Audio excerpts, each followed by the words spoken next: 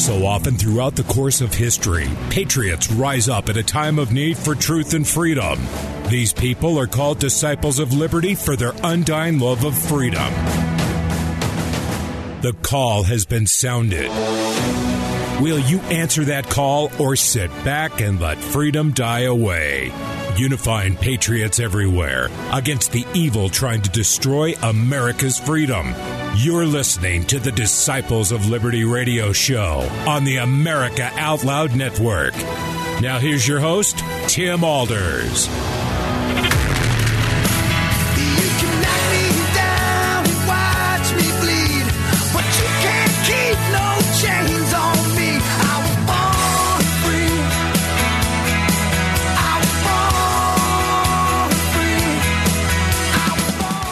Welcome to the Disciples of Liberty show. I'm Brian Haidt, sitting in for Tim Alders here on the America Out Loud Network. Well, we've got some pretty heavy stuff to cover today, but good stuff. Understand, when I say heavy, I'm not meaning hang your head, let a black cloud gather over your head and follow you around. This isn't cause to mourn, but we've got some pretty significant challenges ahead of us. And one of the things we're going to talk about today is how hard it is to organize ourselves as patriots, because there is such a huge possibility of a government informant or a provocateur or some undercover agent getting into those organizations and in some way urging some kind of illegality for the purpose of entrapping people. I know that makes it sound like nobody in the patriot movement would ever do anything wrong. I get it. There are patriots of every stripe, and there are some who are more radicalized than others. I think the vast majority of patriots, however, fall somewhere in the idea of, look, I know something is terribly wrong. I know I have a responsibility to stand up and correct it. I'm just not sure how to go about it. And I understand that there may even be some unpleasantness, associated with having to correct such problems. One of the biggest examples I can think of here in even in just the last week or so. If I'm understanding correctly, I haven't seen more than just a couple of clips, but a federal judge has refused to allow the federal government to continue to sit on 14,000 hours of video from the U.S. Capitol from January 6th. Now, why is this important? I mean, on the one hand, they're saying, now we can't release that. That's a matter of security for the Capitol. Why, someone could see this and they could analyze it. They could analyze entry points and, how to better overcome it next time. All right, that may be a fear, but at the same time, you're talking about a public building. You're not talking about, this is the layout to the inner workings of the White House or, Camp David or something like that. This is not a matter of we got to keep it secret or, people will take advantage. But here's the thing, of the clips I've seen, it's very apparent. One of them in particular that I saw shared on Twitter was like, you know what? You see these guys come in through, it looks like they come in through one of the doors, maybe through one of the windows, but the first people through the door, so to speak, come in as a team. They are dressed almost identically, all masked, wearing backpacks, not necessarily looking like Antifa, but, they're very carefully concealing their identity. But here's the thing that will strike anybody who sees this. You see these guys moving with precision, with efficiency, with purpose. In other words, it wasn't just, some wild-haired MAGA hat-wearing Yahoo who decided on a whim, hey, let's break a window and get in here and see what we can do, Whoever it was had training. Now, that doesn't mean I know who it was. So if I tell you categorically I know they were feds, I don't know. All I can say is if you watch the video for yourself, you can see these people come in, you see them move as a team, and they are very quick. They know exactly where they are going. They know exactly what they are doing. There is not a wasted motion among them. The military guys among us would say they had their crap wired tight. I mean, they really were practiced in whatever it was they were doing. And then there's a second video which shows the larger crowd of people coming in, but you can see the Capitol Police officer there at the door, holding the door, ushering them in, waving, come on, keep moving. And these people are coming in. There's some people who are waving flags. Most people are just walking in with their cell phones like, I can't believe it. Wow, we're actually in the Capitol. Look at this.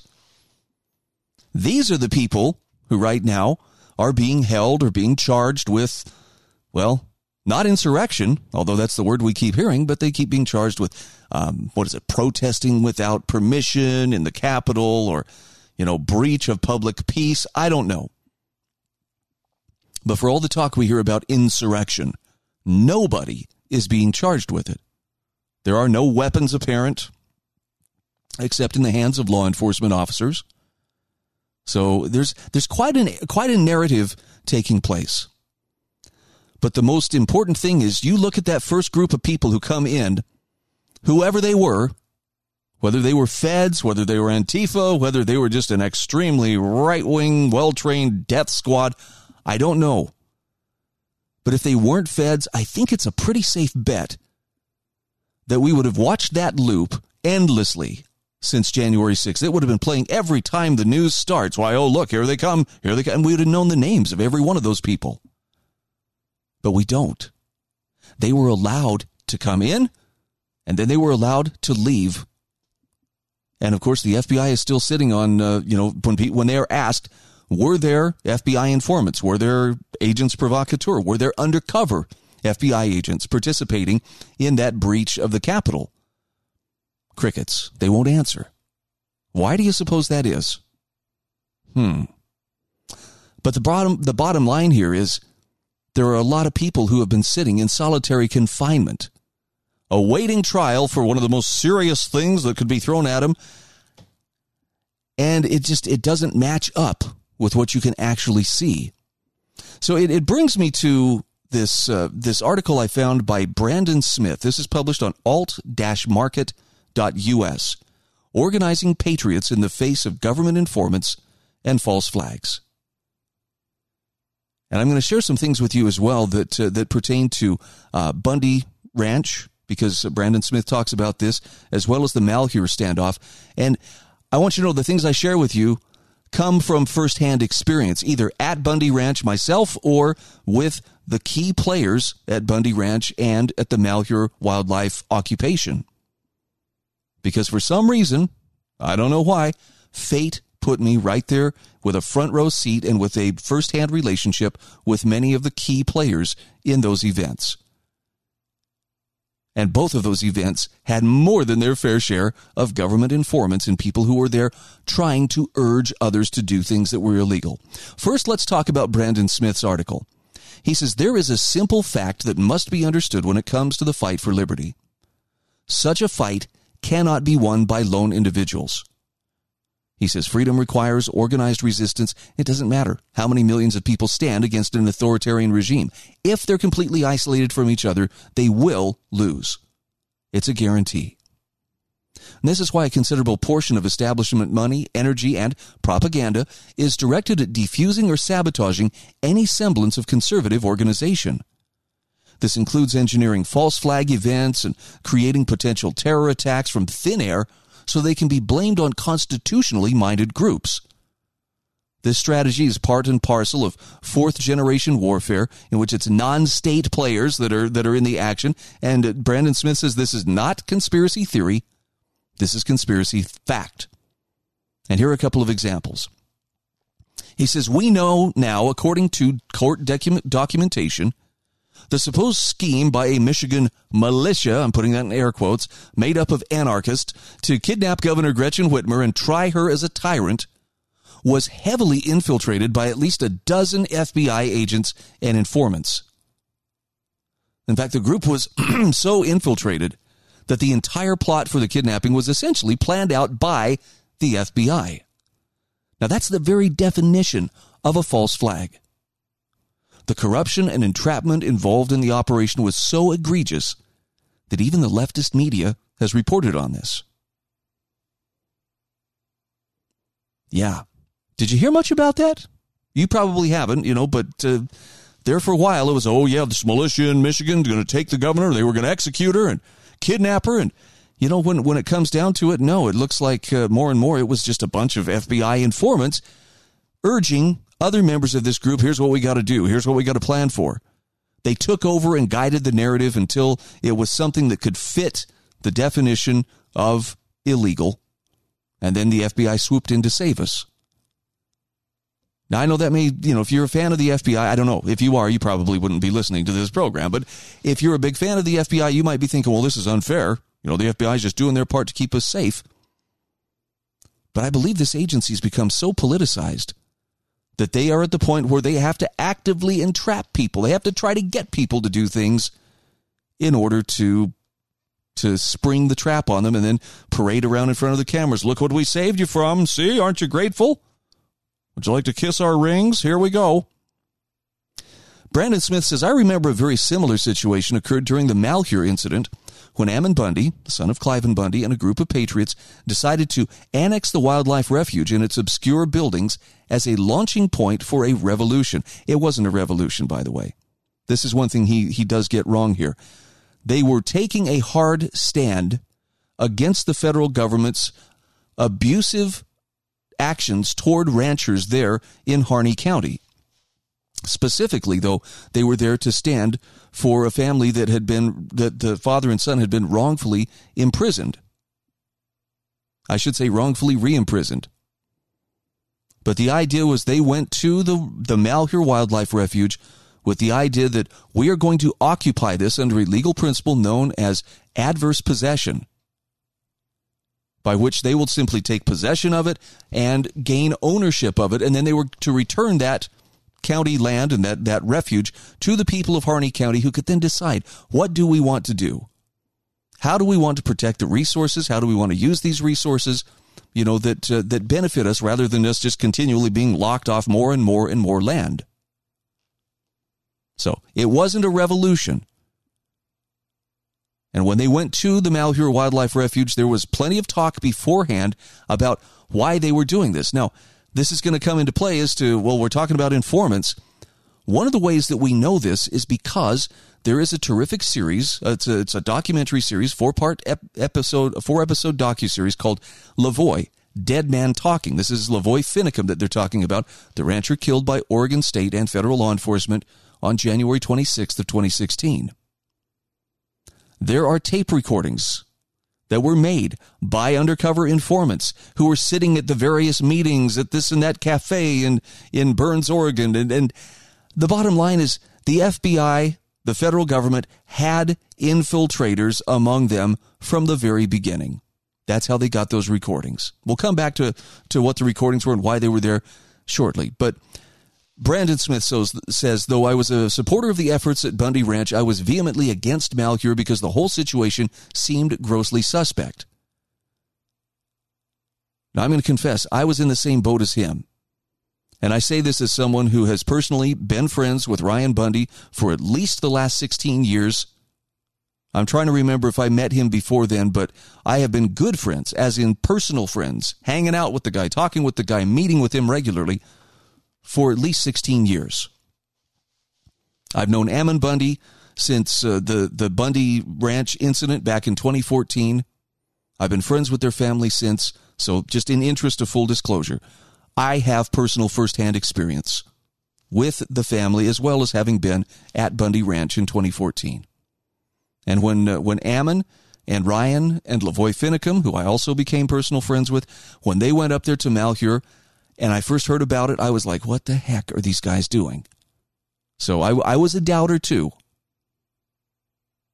To me, the strategy made no sense. The rationale made no sense. The site of what Brandon calls it a standoff, it was not a standoff. It was an occupation. Made no sense. And the public optics were terrible. He's right about that. The public optics were. But Ammon felt there was no better way than to make a hard stand, as in to physically occupy that. And people ask, well, couldn't you have done that without your guns? In fact, somebody asked Lavoy Finicum this on my radio show. Why didn't you guys just leave your guns and go occupy the place? And I thought Lavoy's answer was actually pretty thoughtful. He says, well, if we had done that, the feds would have just come in there, pepper sprayed us, zip-tied us, and rolled us up and been home for dinner. But because there were members of the occupying group who were armed. Now, look, they didn't go in there and kick anybody out at gunpoint. They went in there, and the place was deserted. I believe it was either New Year's Day or... Anyway, everybody was off for the New Year's holiday. There was no one at the refuge, at least where the buildings were. They found a key box, opened up the key box. They had access to the buildings. And with that, they said, well, then we're going to stay here. We're going to stay here until this land is given back to the people of Harney County. So there were no guns pointed at each other.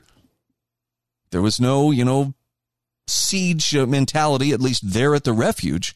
Now, the town of Burns was taken over by the FBI, and there was very definitely a siege attitude there. They shut down the school. I think that became their command post. There were barricades put up. There was, armed security running around everywhere. There were actually FBI agents dressed like patriots going around harassing people. And I cannot remember the name. Chris, I forget his last name. He was the fire chief or the fire marshal there. He actually ended up quitting his job because he encountered a group of these provocateurs posing as militia, posing as patriots, going around harassing the people there in Burns.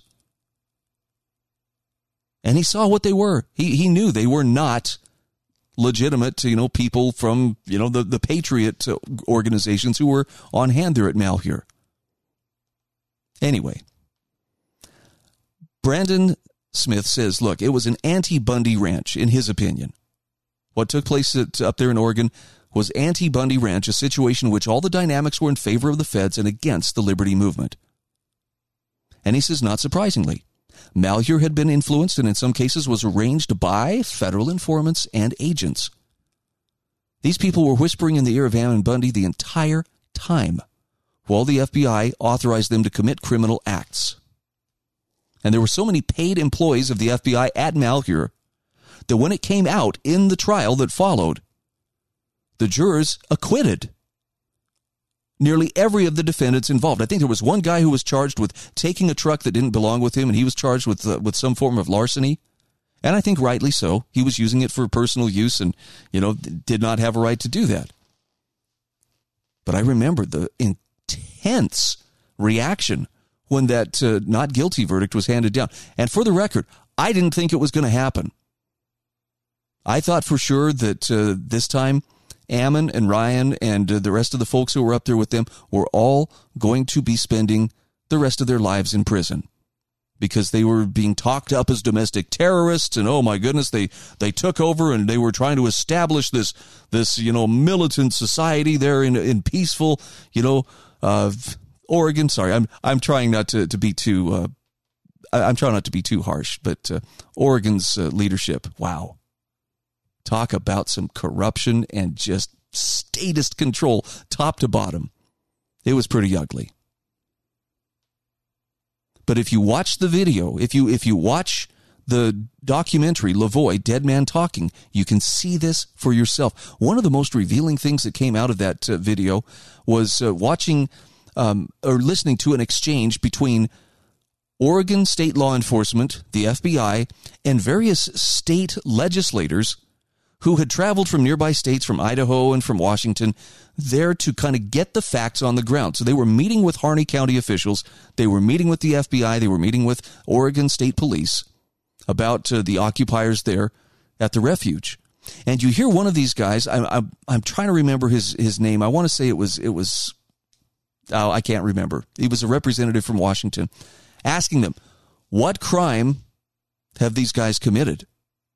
In fact, he came right up to a state police officer and said, can you tell us what state laws have been broken by the people occupying that refuge? And the answer was quick, and it was unequivocal. It was, no laws have been broken that we are aware of. You understand that? No laws. There were no charges at that time. So the question was then posed to the FBI, well, are you aware of any federal laws that they have broken? And the answer was a squirrely, the Department of Justice is working on that right now. I mean, what does that sound like to you? To me, that if I run that through the translator, well, the Department of Justice is working on this right now. We're digging like crazy to find something in the vast federal code that we can hang on these guys. Now, why is this important? It's important because the FBI did not have any arrest warrant issued for any of the participants when they made their arrests on January 26th of 2016, when Lavoy Finicum was shot to death in an ambush that was set up by federal and Oregon state law enforcement. This is hard for me to talk about from the standpoint of Lavoy Finicum actually is one of the finest human beings I have ever had the privilege of meeting. I mean, he was the epitome of a patriot and a good man, an honest man who saw an injustice and simply could not stand back and let it take place.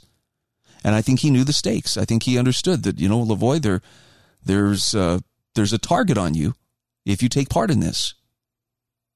But he reasoned we've got to do something because right now, these people in Oregon, people in Harney County are suffering terribly. These ranchers are being put out of business, denied their property by all-powerful government at both the state, actually at the county, the state, and the federal level.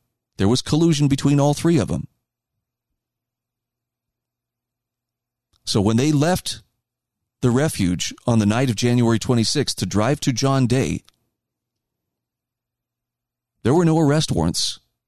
They found police lined up and waiting for them as they left. How did the police know? Well, of course, they had informants. In fact, there was an informant driving the Jeep that Ammon was in.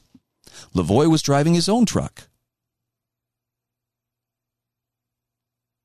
And you can see the video shot by Shauna Cox, who was a passenger in Lavoy's truck. As they're driving along, she activates her cell phone, and you can hear Lavoy say, "Oh, man, we've been had." And they get stopped by the police, and they pulled over and stopped. And, of course, there's laser dots, dancing around on everybody, and there's guns pointed at them, and instructions being shouted through loudspeakers. And I can't remember who it was. Was it Ryan Payne? Anyway, one of them went to stick his hands out the window to show, look, I'm unarmed. And somebody took a shot at him. I think it was with a less than lethal device. But, when you're being shot at, it may be hard to tell. And he stepped out of the truck, out of Lavoy's truck. But Lavoy was telling him, hey, we're going to talk to the sheriff. We're not fleeing from justice. If you want to catch up with us, we'll meet you in John Day, but we're going to go talk with the sheriff. And so he drove away from that stop. Now, Ammon was kept at the stop because, again, there was an informant that was actually driving the vehicle he was in.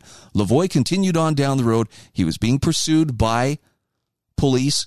And as he got down the road a mile or so, there was a dead man's roadblock set up. And if you've been in law enforcement, you probably know a thing or two about dead man's roadblock. This is like the last resort. What it really is a classic L-shaped military ambush. And it was very well thought out on a blind curve in a place far away from any cell service where nothing could be, easily, they couldn't easily call for help from the refuge or anything like that. But Lavoy had a split second as he was tooling along there to recognize that there was a complete blockage in the road. He could either plow into the trucks or he took the snowbank. He took the snowbank, stepped out of the truck. He was daring the FBI agents and the Oregon State Police, go ahead, shoot me, go ahead. Because somebody was shooting at the truck from the moment they came into view. I mean, as crazy as this sounds, they were taking bullets, and even as he stepped out of the truck, shots were fired, presumably by the FBI, but somehow they covered their tail, and nobody is saying anything. And the trial of Agent Astorita did not result in a conviction. But it did, the stop did result in Lavoy being shot in the back 3 times and killed right there on that roadside. And Ryan Bundy, as well as Shauna Cox, and then a young girl who was not charged, were all taken into custody there. But there were no warrants. There was no arrest warrant issued for them at that time. Can you see why something like that might matter? I mean, if it's a matter of we got to stop these guys, but we can't really enunciate what it is that they're doing, but we got to use deadly force, and we may even have to kill them and then set up a roadblock where there's no room for error. Something's fishy. We'll come back to it. I'm Brian Hyde, sitting in for Tim Alders. This is the Disciples of Liberty show on the America Out Loud Network. You know, Healthy Cell is a terrific lineup of products. They have products that are pill-free, gel-packed vitamins. Looking for better sleep, focus, and energy? Check out Healthy Cell, the leading innovator in nutritional supplements for cell health. Healthy Cell has a product that helps REM sleep, helps you fall asleep, stay asleep, sleep deeply, and wake up refreshed with Healthy Cell's REM sleep supplement. The only sleep supplement that's designed to support all stages of sleep. And boy, is it needed now during all the stress of the COVID-19 pandemic. So go to healthycell.com and use the code OUTLOUD, all capital letters, OUTLOUD, for a 20% off your first order of any product from Healthy Cell. I use them every day. I believe in them, and you should too. Let's get real. Let's get loud on America Out Loud Talk Radio. Trouble getting to sleep and staying asleep can be infuriating. Your mind races. You toss and turn, and the harder you try, the harder it is to drift off. And today's digital age makes it even harder. You're not alone with this struggle. Poor sleep affects over 70% of Americans. Even the Centers for Disease Control labeled insufficient sleep a public health epidemic. To take back your sleep, Healthy Cell has created REM Sleep, the only sleep supplement made to support all 4 stages of human sleep, with calming herbs, amino acids, and sleep hormone support, delivered in a patent-pending, pill-free, ultra-absorption microgel formula that tastes great. Fall asleep, stay asleep, sleep deeply, and wake up refreshed with Healthy Cell's REM Sleep. Go to healthycell.com and use code OUTLOUD for 20% off your first order. That's healthycell.com, HEALTHYCELL, and use code OUTLOUD for 20% off.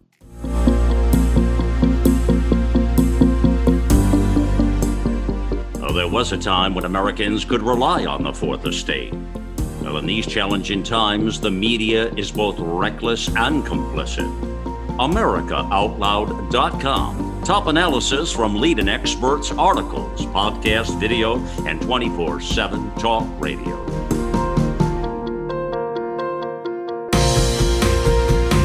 America Out Loud Talk Radio. Liberty and justice for all.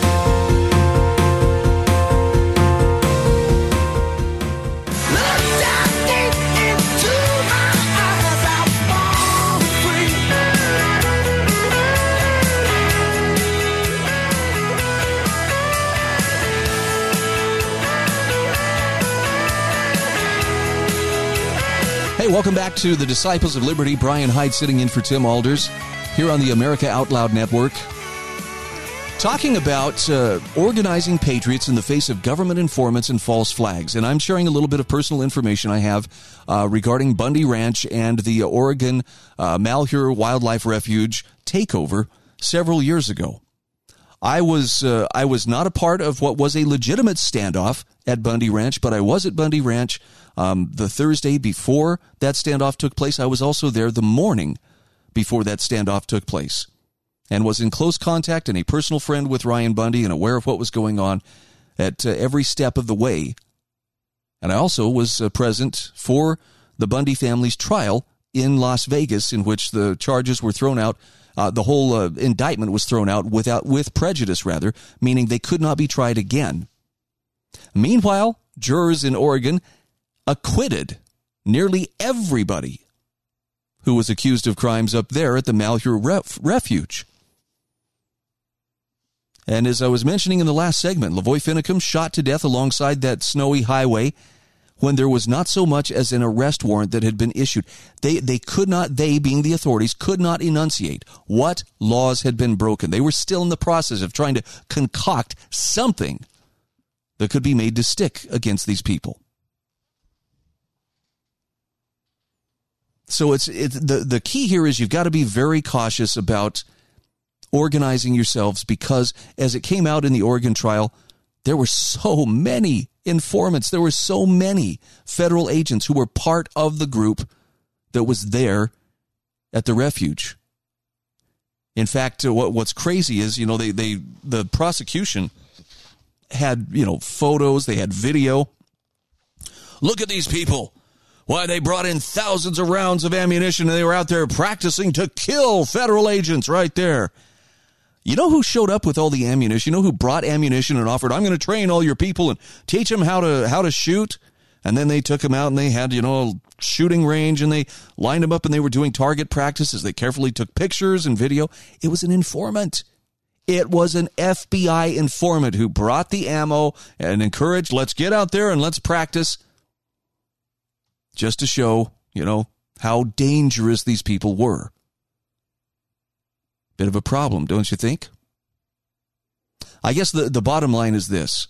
There's a lot that's not known by the public about either Bundy Ranch or about the Malheur Wildlife Refuge. And even in conservative circles, even in patriot circles, Brandon Smith has a couple of his facts wrong on this. That doesn't mean he's an evil person. It just means there are some key pieces of the puzzle missing for him. He's a sharp guy. If he is missing some of the key pieces of that puzzle, it would make sense that the rest of the public is missing a lot of those pieces. Well, the centerforselfgovernance.com, you can access the Lavoie Dead Man Talking documentary there. I think they've got at least a couple of the episodes or a couple of the trailers on hand.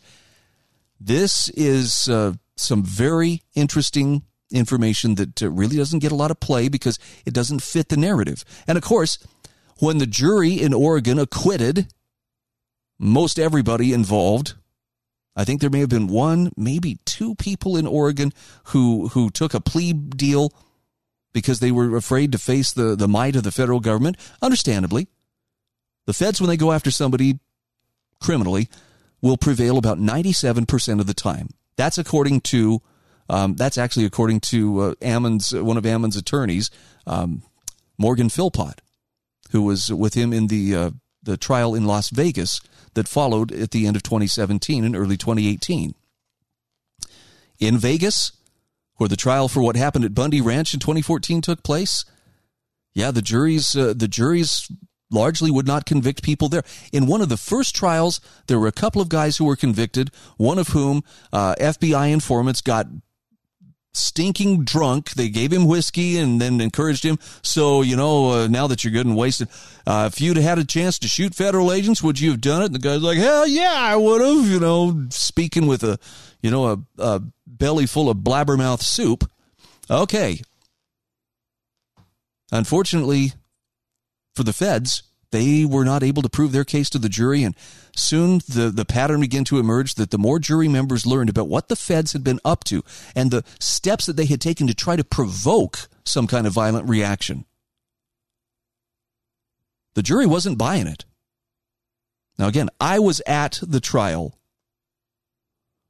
I was there for the trial of the Bundy family in Vegas at the end of 2017. I was actually asked to be there as kind of a media spokesperson for the family, at least using social media. We would do regular updates to get information out to the public that wasn't being reported on by the mainstream press. And there was a lot of press involved there.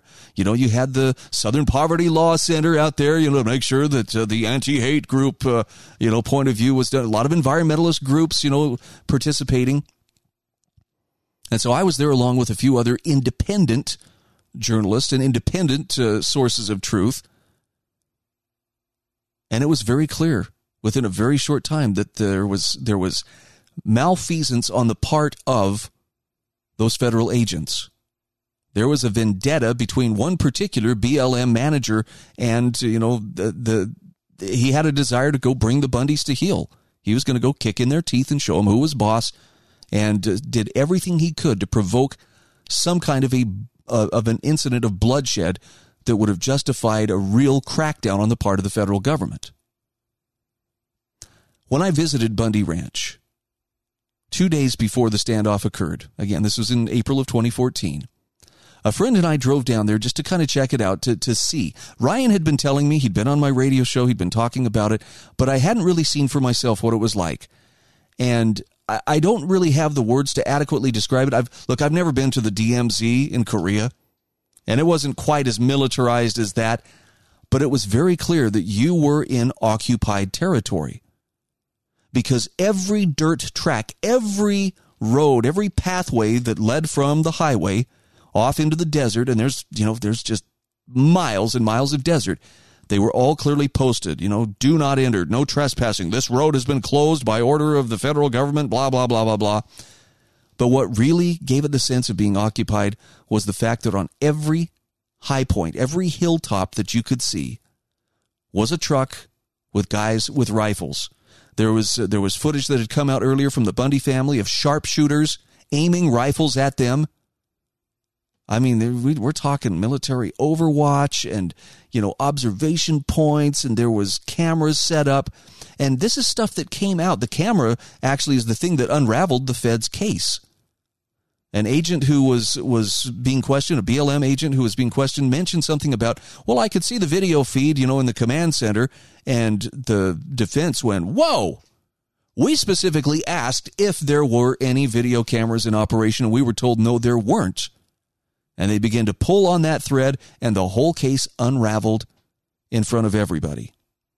And it was so interesting in the courtroom to see the demeanor of the jury. I was very concerned when I first saw that jury being seated. Number one, because it took a long time to get them seated, but once they got them seated, I was like, will they hear the truth, or will they just, do what they're supposed to do on the part of the prosecutors and realize how evil these people are and convict, the Bundys? And I think Ryan Payne was on trial along with Cliven and Ryan Bundy and Ammon.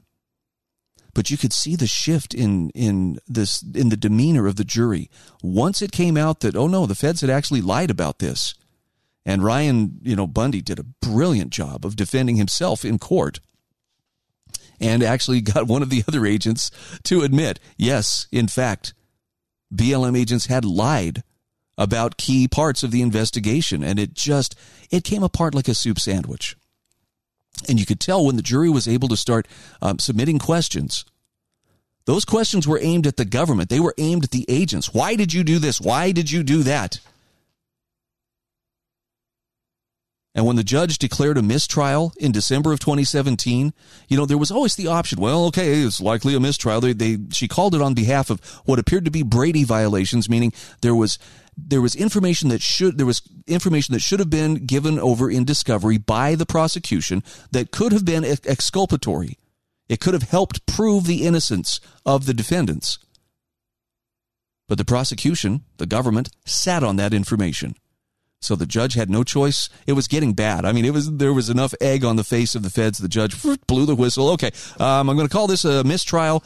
And when we came back to her courtroom on January 8th of 2018, the question was, will she order a new trial, or will she declare this to be dismissed with or without prejudice? With prejudice, it can't be retried. Without prejudice, there's a possibility of those charges coming back.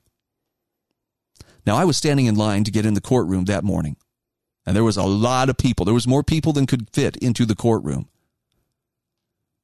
And I was standing right in front of about a half dozen of the members of that jury. They had been dismissed, so they were, free to come back. And in talking with those 6 members of the jury that were standing in line behind me, they told me not one of them was prepared to convict.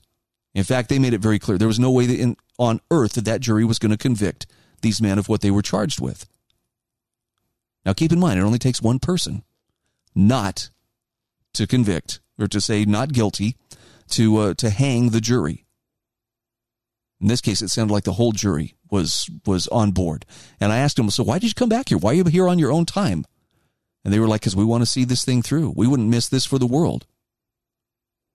And I sat there in the courtroom and listened to the judge lay down the law. I watched, oh my goodness, the lead attorney for the prosecution, Steve Myrie. I watched the red travel up the back of his neck and through his ears as the judge just ripped him and his team apart for the grave injustice that they had committed, the injury that they had committed to justice through their behavior. And then when she announced that the case would be dismissed without prejudice, you can think I'm weird if you want. I felt God's Spirit in that courtroom.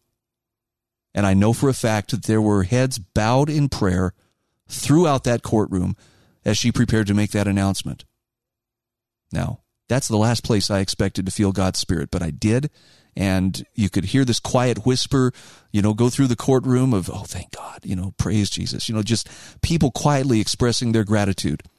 And then one guy got up and walked out of the courtroom. He almost made it out of the courtroom before he opened the doors to the hall and shouted, "It's dismissed with prejudice." And you could hear cheers erupt out in the hallway, and the judge is like, all right, let's get this under control. A lot of tears running down people's faces.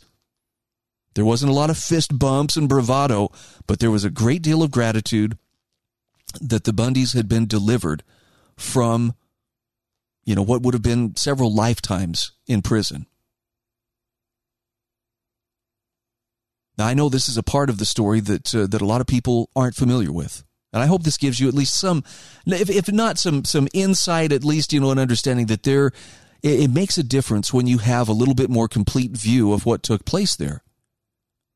And I have to admit, at the beginning, I was one of those who was like, wow, I don't understand what my friends, the Bundys, are doing. Either at Bundy Ranch, when Cliven sent people, let's go get the cattle, I didn't understand why he was doing that. I didn't understand what Ammon was doing when he went up there and occupied, the Malheur Wildlife Refuge. But I do know this.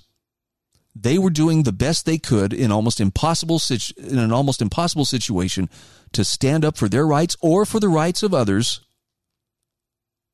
And they were trying to put their faith in God to make it happen.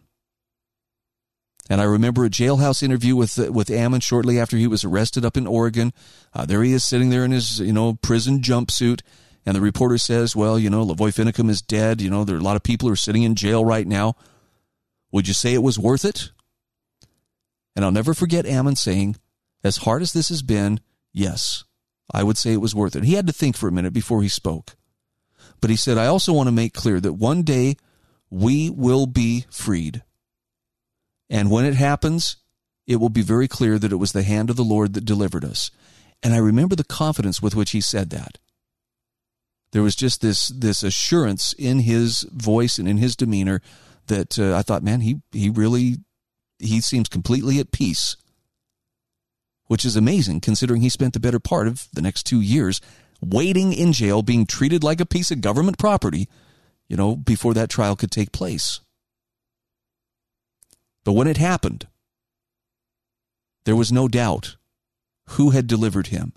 And I remember how his dad, talking with his dad, Cliven said, I feel so bad for the guys who took plea deals. If they just could have, held out, if they'd had a little more faith, they could have seen their cases dismissed too. Well, they did what they thought was best at the time. And for them, it seemed like a plea deal might have been the good deal. So I hope this gives you just a little bit more insight. There's books have been written on what happened at Bundy Ranch and what happened at Malheur. And there's a lot of good information out there. There's also a lot of very bad information, and there's a lot of misinformation that treats the Bundys like this one-dimensional caricature of rowdy ranchers with guns shooting in the air, who don't like to be told what to do, as opposed to people of faith standing up for their rights in the face of a very active tyranny that is targeting them for destruction. So I hope this at least gives you an idea. There's more to the story than you may have heard. I'm not saying I've got everything right and I'm the only one you can trust, but I was there for a good portion of it. I've had a front row seat, and as far as I understand, I believe that God allowed me to see those things so that I could be a witness of what took place. And that's why I'm telling you what I'm telling you. This is one of the most significant events. I think there's going to come a day, and it'll probably be after all the woke ideology has fallen by the wayside. But I think there will come a day where the history books will reflect the magnitude of what happened at Bundy Ranch as well as what happened at the Malheur Refuge. The truth's going to come out at some point. I'll keep doing my part to get that out there. So I want to go back to Brandon Smith's article here to finish things up. He talks about the danger of organizing patriots in the face of government informants and false flags. He asks, what about the latest J6 rally in Washington, D.C.? This was the one a couple of weeks ago. which was planned by, actually, I guess, was it just last week? Anyway, planned by a virtually unknown former Trump aide, quickly exposed as a potential honeypot designed to lure in conservatives. You probably saw the pictures of the army of plainclothes undercover feds that was so prevalent that the riot cops accidentally arrested an armed FBI agent thinking he was a protester. Now, there were a lot of people, Brandon says, in the alternative media breathing a sigh of relief that almost no one showed up for the J6 protest or fell into the trap. In fact, he says there were more reporters and feds there than actual activists. However, he says, I think we need to look at the bigger picture of why the government is staging such events in the first place. And it's not just to entrap a few conservatives. Brandon Smith says, if you think about it, the entire strategy is high cost, minimum reward if we only look at it in terms of actual arrests. But if the idea is to catch and prosecute patriots, well, then they could infiltrate groups and engineer criminal actions for decades and achieve little to nothing. That's not the purpose of informants. The strategy is not to invade groups unnoticed. The strategy is to be noticed, to make sure the whole of the liberty movement believes if they ever try to organize in any way, the feds will be there to set them up. In other words, the primary goal of the FBI is to instill paranoia and fear among patriots to ensure that they never effectively organize to resist. So when you cheer the failure of that J6 rally, he says we need to keep in mind that the establishment doesn't care. Getting people to show up was not their main intent. Making people afraid to show up for any other events in the future is what they want. And that issue presents a catch-22. If conservatives organize, there is the chance that some groups will be infiltrated or set up or used to make the entire movement look bad. If we don't organize, then we've lost the fight. It'll be over before it even truly begins. And no, he says, the real fight has not started yet. So what is the solution? He says, I think it's odd but not surprising the standoff at Bundy Ranch has been memory-holed by the media and is rarely mentioned even among conservative activists these days. Yet it was probably one of the most successful patriot actions in the past couple of decades. This is why I say someday the history books will reflect this. And he says there are a number of reasons for this. Number one, the action was spontaneous, not pre-planned, and was in response to criminal activity by the FBI, including assaulting women that were protesting.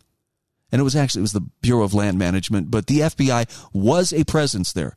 Their hostage rescue team, their anti-terrorism task force team was there as this 200-man militarized task force took over that particular corner of Nevada. It's a very remote area, but wow. It was a very military-like operation. When those BLM personnel, I don't remember how many trucks they had. They had like Tahoes or Suburbans, but they all had their flashing police lights, and they drove like they were driving through Mogadishu. They drove like they were driving through Mosul, Iraq. Full speed, lights going, laws don't apply to us. You know, it was like a convoy. Just crazy. But the idea is the movement that took action there in Bunkerville was to remedy a government trespass rather than just create a standoff out of nothing. Secondly, there was no single person in charge. You had groups show up from all over the country, some of them squared away. Tip of the hat to the Arizona Praetorian Guard. Those guys were very professional, very squared away. There was, I don't know, some of the most competent people that I think I've ever met within the militia movement. And there were other people who were screw-ups. Now, they may sound like a bad thing, says Brandon Smith, but in terms of rebellion, he says it's often better to avoid streamlined top-down leadership. Frankly, he says, I'm suspicious of anyone that tries to anoint themselves the leader of the liberty movement or the sole leader of a protest action. He says, cult of personality is the most useless thing I can think of when it comes to battling tyranny, and top-down leadership can easily be manipulated or controlled. He also says because of the decentralized nature of the response to Bundy Ranch, the feds had no way to influence or predict the outcome. And they really hate that. Without informants in key positions, by the way, they did have undercover agents in the crowd, though. When I was there the Thursday before at Bunkerville, before the standoff there was very clearly people who fit the description, just like at the J6, demonstration a couple of weeks back. You could tell that there were some people who were there. Hello, fellow patriot. Don't let that earpiece in my ear give anything away. But the feds couldn't adapt to those quickly changing circumstances. Now, contrast that with Malheur, where the feds were basically in control from the very beginning. The site itself was so isolated and ill-conceived that the FBI was able to dictate every movement of patriots in and out of the area. Now, again, Brandon is partially right there. He's also partially wrong. One of the reasons they chose that refuge was because it was isolated and it wasn't going to disrupt people's everyday lives there in Burns, Oregon. The only entities that did that were federal and state law enforcement, primarily federal law enforcement. They were the ones who came in with a siege mentality. But as far as dictating movement of patriots in and out of the area, I can tell you that's not accurate. Because Lavoy Finicum and Ryan Bundy, in the middle of that occupation, left the refuge, drove to southern Utah. Lavoy was a guest on my radio show, and then they drove back. Now, would you see somebody, okay, time out, I got to go somewhere, and leave for, a day or two, and then come back? Hardly. But his point is taken. The feds had far greater control because they controlled the ways in and out of that refuge. And when they decided to crack down after the arrests, they locked it down and made sure nobody could come or go. But again, prior to that, they had no arrest warrants. They didn't even know if any laws had been broken. Also, going back to Bundy Ranch, Brandon Smith points out that patriots at Bundy Ranch arrived peacefully, but with the will to fight if necessary. They were there to defend the Bundy family. And the Bundy Ranch response had a clear objective, and that's to stop the FBI from harming the Bundys and to retrieve the stolen cattle if possible. Both of those objectives were accomplished, and with no shots fired, a complete success. The group was motivated and unified by the objective, not a singular leadership. But without a clear objective, Brandon Smith says, look, there's no purpose to any action. So he says it's important to understand the difference between a Lexington Bridge moment and a Fort Sumter moment. During Lexington Bridge, the revolutionaries took action to stop a British detachment from arresting colonial leaders and confiscating rifle and powder stores. The British were in the midst of an undeniable attempt to disarm and snuff out the resistance. Now, at Fort Sumter, the Confederate attack was in response to an attempted resupply of the fort itself, which made sense strategically but looked like an act of pure aggression to the wider public. The concept of states' rights, more prominent in the minds of the Confederates than the issue of slavery, fell by the wayside. But eventually, tyranny has to put boots on the ground. A totalitarian system can function for a time on the color of law and implied threats, but it will crumble unless it's able to establish a physical presence of force. Once those jackboots touch soil in a visible way and the agents of the state try to expand oppressive measures, rebels then have a free hand to disrupt them or bring them down. But that only works if there are objectives and enough decentralization to prevent misdirection of the movement. So some organization is essential. You can't avoid it. All the gray men and secret squirrel preppers out there that think they're going to simply weather the storm in isolation and pop out of their bug-out locations to rebuild are suffering from serious delusions. In fact, he says, I can't help but think of the moment in Lord of the Rings when the Ents refused to organize to fight against the invading orcs. Pippin suggests to Merry the problem is too big for them and they should go back to the Shire to wait out the war. And Merry laments, well, the fires of Isengard will spread, and the woods of Tuckborough and Buckland will burn, and all that was once green and good in this world will be gone. There won't be a Shire, Pippin. And to that, Brandon Smith says, look, if this fight is not pursued now, there will be no world worth coming back to, even if you were able to successfully hide from it. So organization must be accomplished. It should be built at the local level. And this is far more important than any dreams of a national organization, at least for now. There is no one we can trust to lead such a nationwide revolt, and that includes political leaders like Donald Trump. Will federal intrusions happen? Yes. Of course. But at the local level, it's much easier to vet people according to their behaviors and to root out bad actors. So Brandon Smith suggests hold your local meetings to discuss current events and create a place for people to network and to get to know each other. Talk to your local businesses or your county sheriff to see where they stand on issues like vaccine passports and Biden mandates. But he says put things in motion now, or you will regret it later when your community is completely disjointed and paralyzed by fear during crisis or government subjugation. And what about the first guy at your meeting that starts talking about building bombs or drafting kill lists or kidnapping governors? Well, Brandon Smith says kick his ass out promptly and make sure everyone knows why you did it. Most likely he's a Fed or he's on an informant payroll.